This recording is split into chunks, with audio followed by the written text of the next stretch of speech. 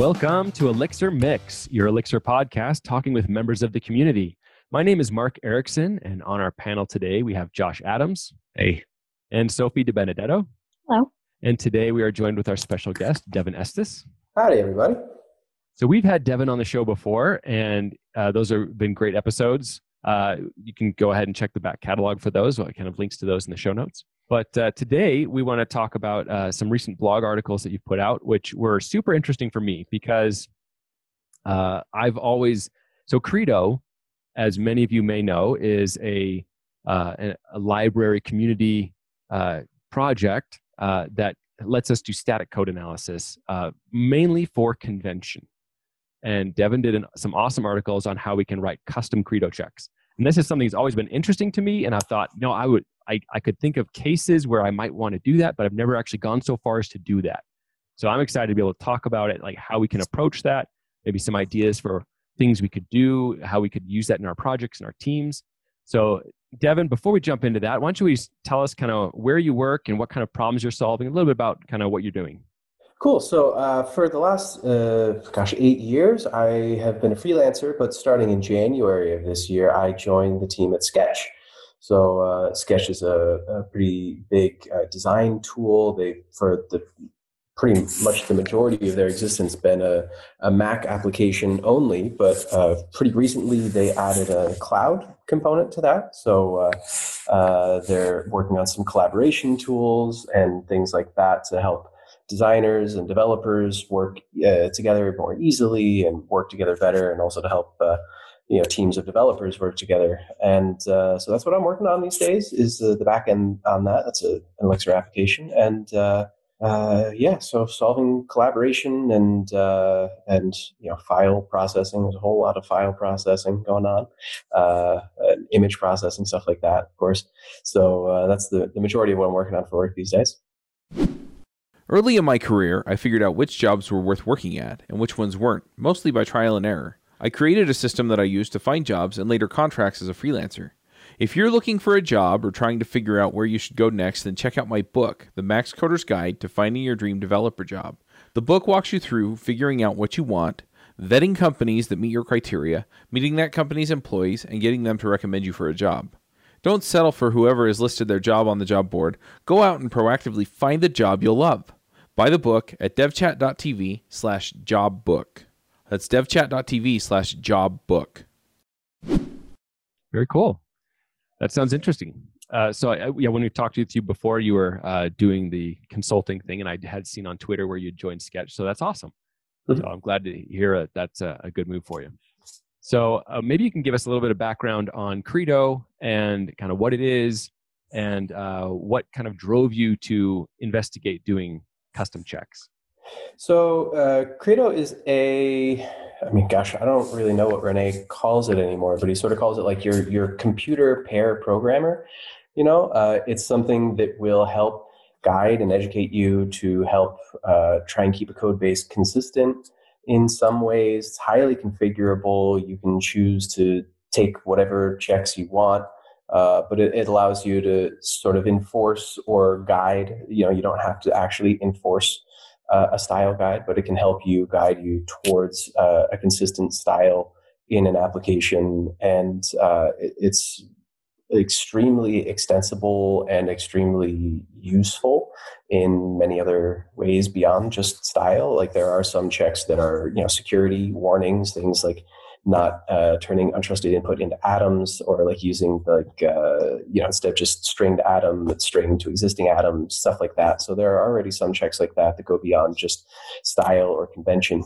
And then it's completely configurable to do any other sort of check that you want. The ability to have custom checks and plugins has been in Credo for a long time, and Rene has been developing that further as well. So that's something that I've, for a long time, been a big fan of, because these are the sorts of things that our computers are really, really good at. They're really, really good at like walking an AST and looking for patterns in that AST and then telling you if something doesn't line up.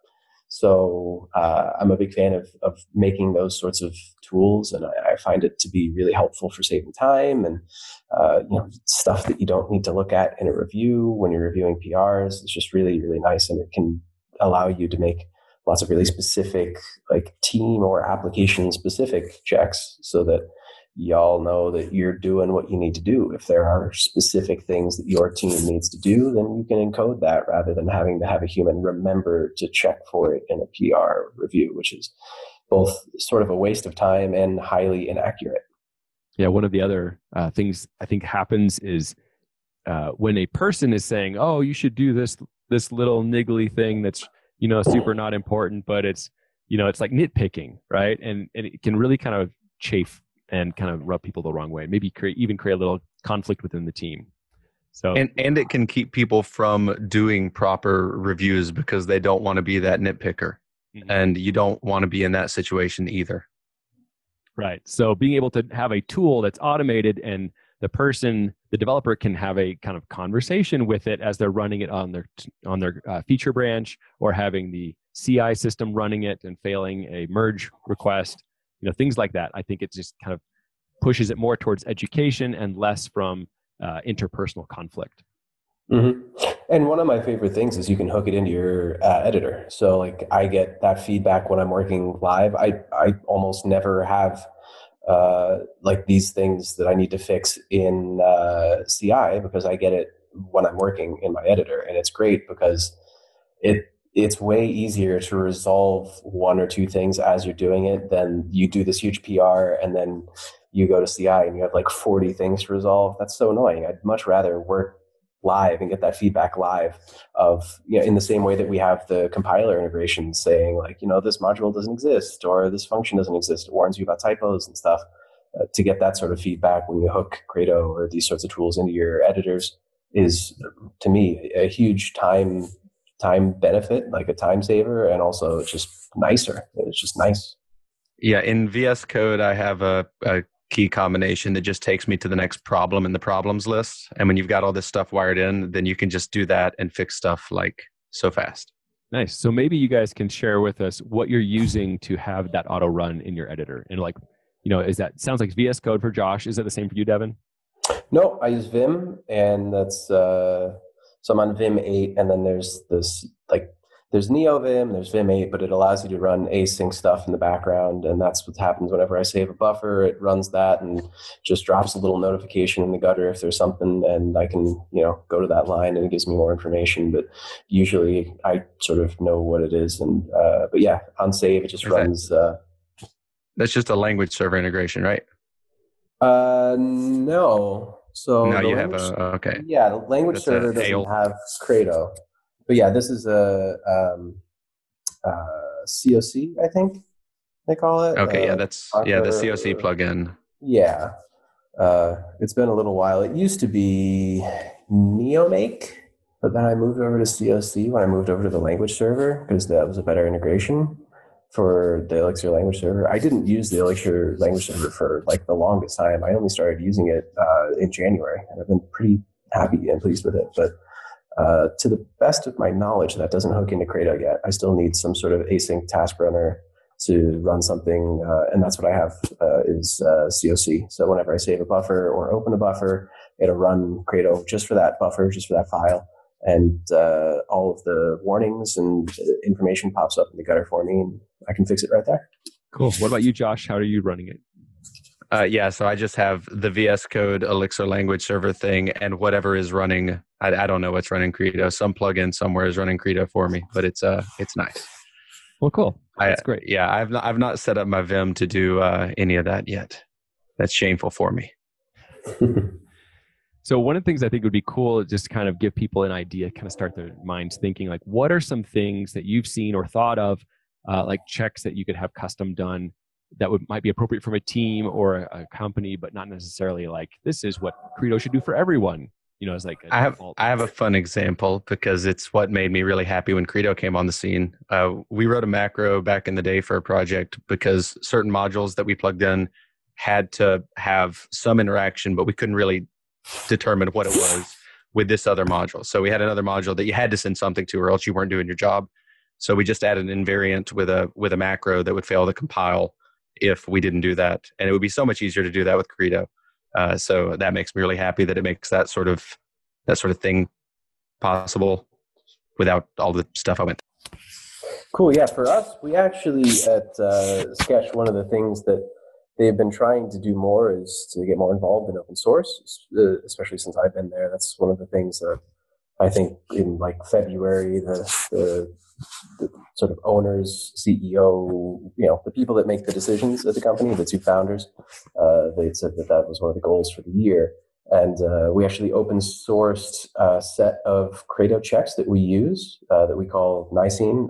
It's up on Hex too. I mean, we're not ready to have contributors just yet because I kind of pushed them to do it just to get the ball rolling. So we don't have like the legal stuff for a contributor agreement set up yet, but there's all the examples of the sorts of checks that we're adding there.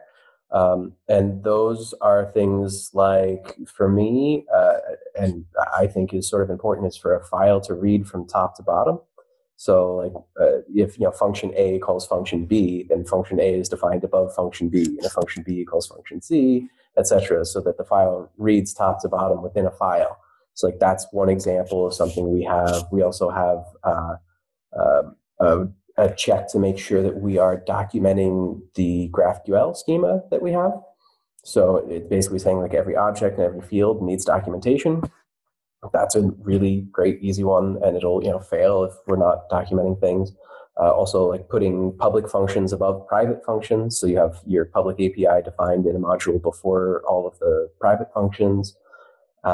Things like so one thing is like not using a case statement if you're only ever matching on true, like using if instead. So like if A equals B instead of like case A equals B true as the first condition, and then something, and then either false as the second statement, or usually just ignoring the second statement, doing the underscore match everything thing. So stuff like that. And then there are also more specific things like I know of some people that will say, like, for example, like there's that common pattern of sort of like wrapping the basic Ecto or Phoenix stuff. So there's, use Ecto schema for schemas, but then sometimes someone will have like use myapp.schema, where myapp.schema defines some custom stuff that's supposed to be used across the entire application. You can write a custom check to make sure that people use that instead of using Ecto schema directly. So that, for example, if you're setting primary keys to be UUIDs instead of integers, and you have to set that little module attribute, that directive, that people don't forget to do that, and then you end up with inconsistent primary keys where like one table has integers and all the rest of them have UUIDs. So they can really help to make for stuff like that.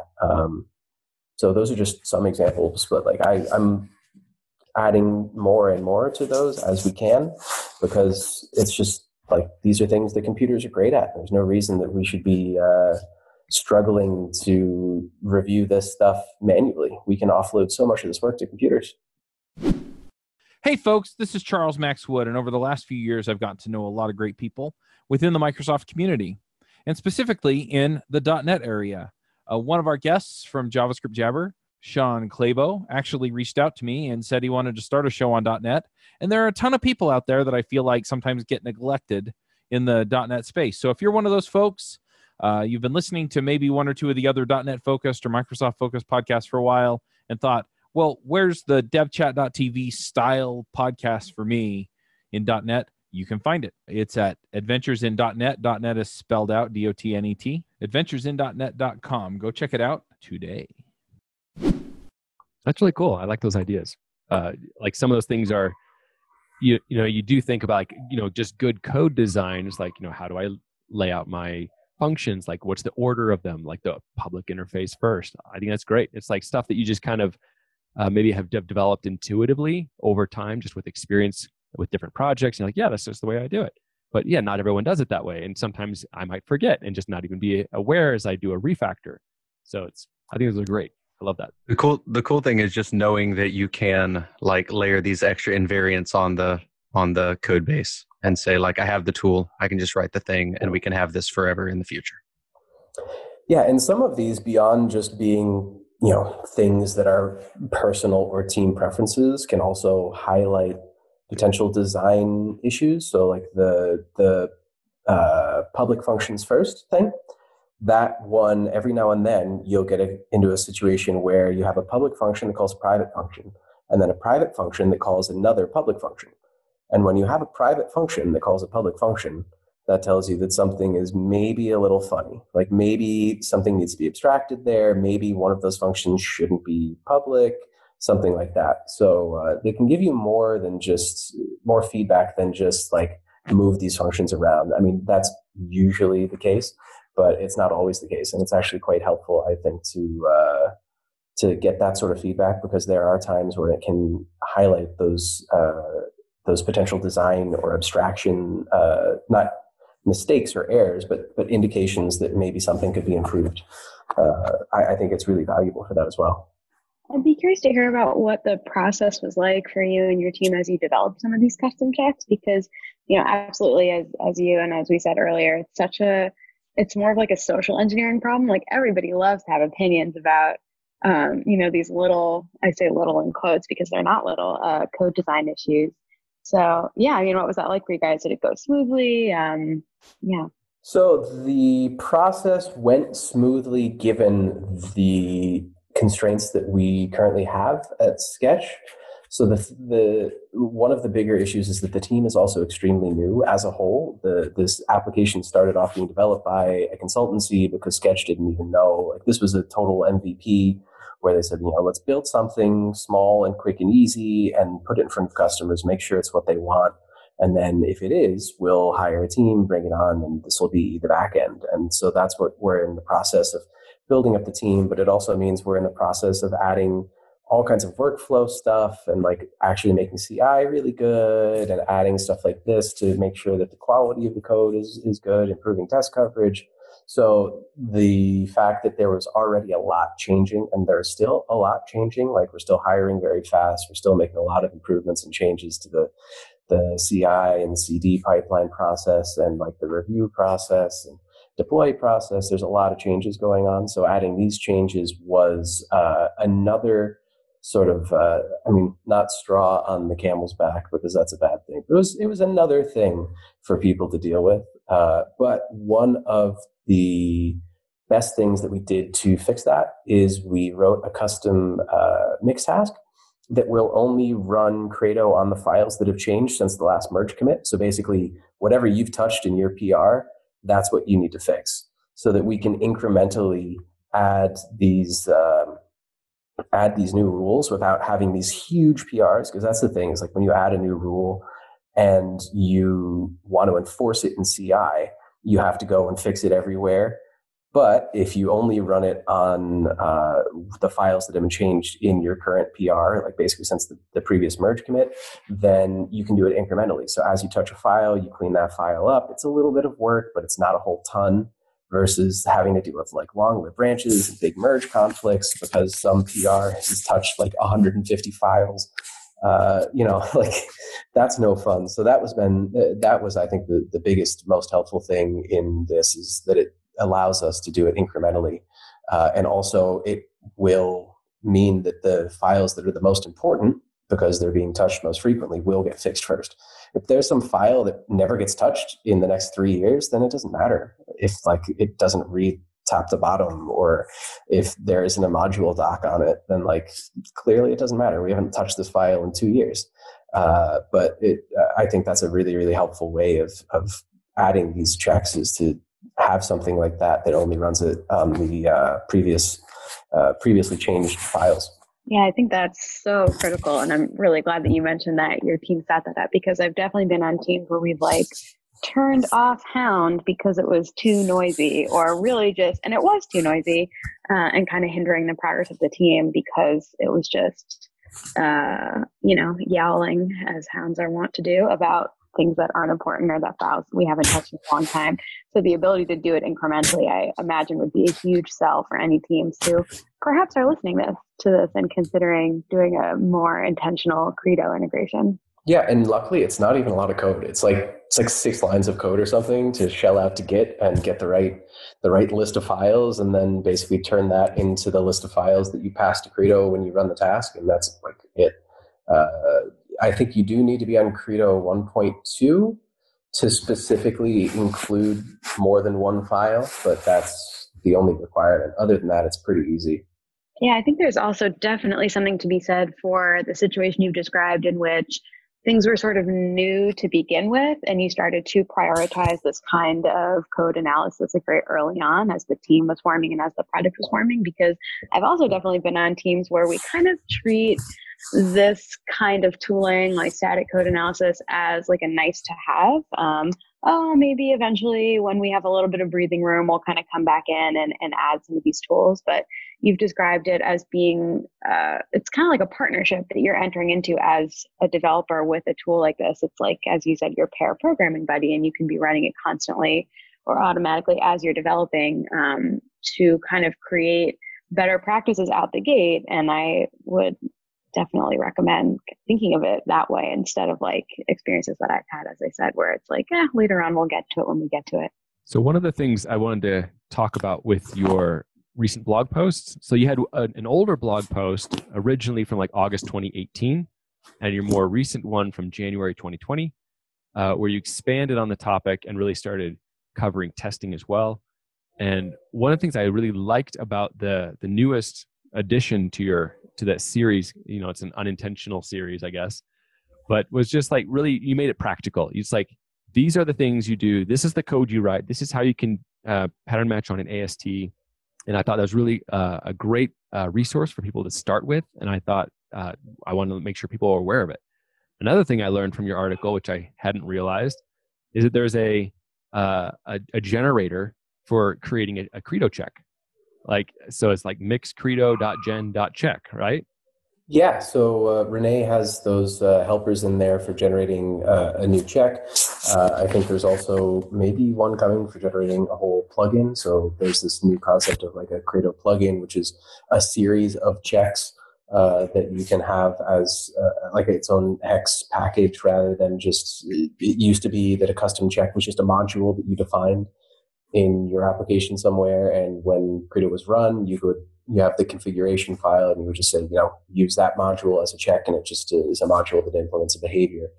But so there was that, and there's also still that, and then I think there's also a new way to generate a plugin now as well, so that you can define a set of checks if you want, and you can configure those plugins however you need, pretty much in the same way that you used to be able to configure checks in your Credo configuration, that .credo.exs file. And yeah, so you can use that to get you started. But really, you're just like, it's pretty simple. You just need to define a module that has a single function, almost like plug, like these really, really simple behaviors.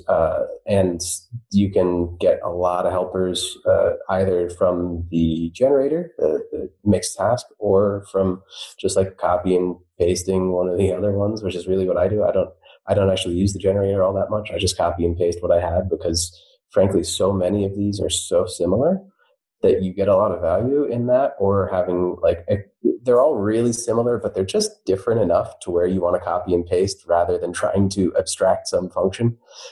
Because abstracting functions to like walk an AST or to do something like that, they're almost always just different enough to where it's really annoying and they don't change in the same way. So really copying and pasting is your friend when doing this. Yes, there may be duplication. There may be a lot of things that are very similar, but like trying to unify the abstraction of, for example, getting a map of all of the functions and arities defined in a module is harder than one might think, depending on context and what if I have a module definition within a module, and what about if I have a def impl inside one of those, or things like that. So there's enough little wrinkles in there to where I really recommend copying and pasting between other ones if you have them. But yeah, they're all really, really similar. It's basically one function that operates on a file, either on the file's AST or the actual lines of code in that file as text. And you go through that, and then you decide if something's wrong or not. It's a pretty simple, high-level concept. One of the biggest pain points that I find as I talk to people about software is deployment. It's really interesting to have the conversations with people where it's I don't want to deal with Docker. I don't want to deal with Kubernetes. I don't want to deal with setting up servers. I don't, all of these different things. And in a lot of ways, DevOps has gotten a lot easier. And in a lot of ways, DevOps has also kind of embraced a certain amount of culture around applications, the way we build them, the way we deploy them. And I've really felt for a long time that developers need to have the conversations with DevOps or adopt some form of DevOps so that they can take control of what they're doing and really understand when things go to production, what's going on, so that they can help debug the issues and fix the issues and find the issues when they go wrong and help streamline things and make things better and slicker and easier so that they'll more generally go right. So we started a podcast called Adventures in DevOps. And I pulled in one of the hosts from one of my favorite DevOps shows, Nell Shamrell Harrington from the Food Fight Show. And we got things rolling there. And so this is more or less a continuation of the Food Fight Show, where we're talking about the things that go into DevOps. So if you're struggling with any of these operational type things, then definitely check out Adventures in DevOps. And you can find it at adventuresindevopspodcast.com. So I just want to mention to you, dear listener, like if you're looking for something to copy and paste from, check out his article and also check out the repo that he has, which is in the show notes. It's Nicene, Nicene, where it has a bunch of custom checks that have been written as maybe a good place to start for like, oh, this is something similar to where I want to start. Maybe that's a good copy paste to begin from. The best place is also Credo itself. Credo has like 60 or more checks at this point. So, it's open source, go nuts, read, copy, paste. If there's something you could potentially want to check for, I can almost guarantee you there's a similar check in Credo that you can use as the starting point. And most of those are pretty well isolated. There's not a whole lot of like internal modules that they need because it is mostly just AST parsing or regexes. So take a look at Credo too, because all of that stuff is there, and there's a whole ton of examples, way more there than anywhere else. Awesome. Well, I think we've covered a lot of great stuff there and given people some resources they can follow up with if that's something they're interested in. Is there anything else you want to mention before we go to picks? Yeah. So yesterday, actually, aside from like Credo and stuff, one of the other things I really like is testing. And I am currently doing a little bit of an experiment, kind of. So I started a Kickstarter yesterday for a mutation testing library for Elixir and Erlang. It's something that I would really love to have in the community and would love to write. But the thing is, the proof of concept is very easy, but to make something that you can actually use is actually a ton of work. And I am, lucky enough to be able to donate some of my time to open source. But like a project like this, that's going to be, 20 hours, 30 hours a month for a long amount of time just to like get the basics done. And then probably a fair amount of time after that. I'm hoping to actually have like some way of funding it because that is a lot of time. It is like a second job. So I'm doing a Kickstarter to see if there are enough people interested in having it to justify me spending the time of making it rather than, spending 6 months of my life making something that nobody actually wants or is willing to pay for. So maybe there will be a link to that in the show notes as well. But that's the thing. If anyone is interested in testing and mutation testing specifically, that is a thing that I'm running until I think it's the 25th. No, longer than that. Has like another 25 days. So hopefully before this comes out, or after this comes out. But yeah, that's sort of it for me, because I was going to do a testing workshop at ElixirConf EU, but that's not happening now. So for very good reason, I should say. Like it was a good choice to move it, and unfortunately, the date they moved it to, I won't be able to attend. But hopefully next year I'll be able to do that workshop because it's something I've been looking forward to doing. And like I said, testing is something I really like. And I think we're lucky enough to have really great testing tools already in Elixir. So I love teaching testing because we have such great stuff to work with. So is that the project called Muzak? Is that the one? That's the idea. We'll see if it happens. And I put it in the show notes. Cool. I don't know if this will come out in time for people to see it while it's still live. Maybe we can mention on Twitter still. So you should be Awesome. following us on Twitter to make sure you get like these like announcements, but while stuff is still like, legit and like, it hasn't happened yet. So I'm at Brainlid, BRAINLID, like, flip top on the top of your head. All right, Sophie, you want to get your Twitter out there? Yeah, sure. You can absolutely find me on Twitter. It's SM_D Benedetto, which is phonetic, but it's a long one. So DEBENEDETTO. Yeah, love to hear from anybody that wants to chat about Elixir. Josh. You can find me at Knewter or Neuter, KNEWTER. And Devin, if people want to get in touch with you regarding something we've talked about on the show today, perhaps around mutation testing, perhaps around just they want to follow you online, where should they go? Twitter is a good one. So that's Devin Estes. Devin C. Estes on Twitter. So DEVONCESTES. But then there's also my website, so devinestes.com. And those are mainly it. And then email's the thing too. I got links to my email on my website if people want to email me, but those are pretty much the ways to get in touch with me. Awesome. All right, well, let's go to picks. Sophie, do you want to go first?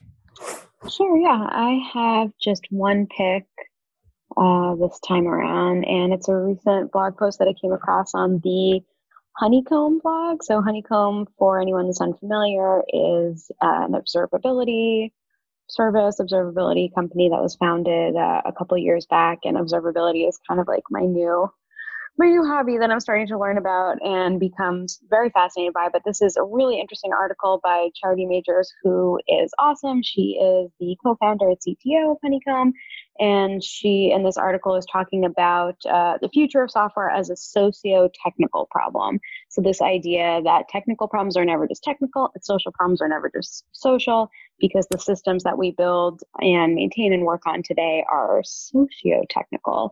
And I thought it was a really, really interesting perspective that really resonated, certainly with experiences that I've had as an engineer. So definitely recommend checking it out. Cool. Josh, how about you? Have one. It is a Twitch channel. It's Dylan Kearns, who is the author of Elm Pages and an Elm Markdown library that is phenomenal, and Elm GraphQL. Basically, all of my favorite Elm libraries. The author of that does live streaming now, and it's great. Nice. All right, I've got one. So I had a desktop computer that is like a hand-me-down one that I turned into like a family computer, like kids would do, assignments on, like in the kitchen area, and it died. And so I had to get a replacement. And so I found a device online called Mintbox 2. It's a mini computer. Here's an Amazon link to it. And no, it is not an affiliate link, but it is it's a small computer that's all solid state. There's no mechanical movement at all. It has heat sinks on top of it. So it's not a high power. It's not like this is going to like be an awesome gaming rig. It's like, no, it has a built-in Intel video chip. But what it does is it's a great family computer, so like you can do web, and, I've even got like Minecraft set up on it for the kids, and it works great for that. And it was just super small, $350 for like the 8 gig RAM version one. And so I'm happy with it. It was super easy to set up because I wanted Linux on it anyway, and it came with Linux Mint installed already, so I knew everything would work perfectly. So that was it for me. Devin, how about you? Cool. So I have two, and they're kind of related. One is just taking it easy and doing less things is something that I could pick recently. Like I had a very busy beginning of the year because I was like, okay, I have this talk at Lambda Days in Krakow in February, and then I have to do my American taxes, and then I have this training in April, and then my German taxes, and I'm going to be really busy. And then April or February finished, and that was great. And then April was canceled, and now I find myself like not having something to do at night, which is really nice, like for the first time in a long time, because I've had these other responsibilities. So like, do less stuff if you can. It's very nice. And I think, for a while I felt sort of guilty that I wasn't doing something. Like I had open source stuff that I was like, I should do this. It was like, no, I'm not. And especially given how hectic things are for a lot of people right now, really take it easy. Like, you don't have to be doing open source at night or on the weekends. Have some downtime if you want. And related to downtime, my wife and I watched the second season of this show called Kingdom, or The Kingdom, Yes. maybe, Oh my on God, Netflix. Kingdom. Yes. I'm like halfway through it, my partner and I, the second season. Yeah. So Timely, sort of. I don't know. It's great. I'll stop there. they have amazing hats and really That good game is acting. strong. Yeah, like there are so many times where I was like, "Look at that hat!" I didn't know that hats were such an important part of like late 19th century Korean fashion or something. I'm assuming, given that this is a Korean show, that they're being historically accurate within the constraints of the fact that it's like a zombie show. So historically accurate gets air quotes, but like maybe just for costuming. But yeah, it's a really, really well done show with great acting and like pretty good like fight scenes, and like the action sequences are well choreographed and shot really beautifully. The story itself is interesting. There's a lot of like political drama behind it, so it scratches a lot of itches in a lot of different realms depending on the types of stuff you like. But I really enjoyed it, and I found it was like very, very, very entertaining. Yeah, I'll plus one that. It has everything. It has royal intrigue. It has medical mysteries. It has zombies. It has hats. It's pretty awesome. Oh, Yeah, that's awesome. It's not one I've heard of, so I will have to see what that's all about. All right. Well, Devin, I had a lot of fun talking with you. Thank you for coming on and sharing with us kind of some of the stuff you've been exploring and playing with, and especially around Credo and how that can be a real benefit to our teams. So that's it for today. Thank you for listening, and we hope you'll join us next time on Elixir Mix. Bandwidth for this segment is provided by CacheFly, the world's fastest CDN. Deliver your content fast with CacheFly. Visit CACHEFLY.com to learn more.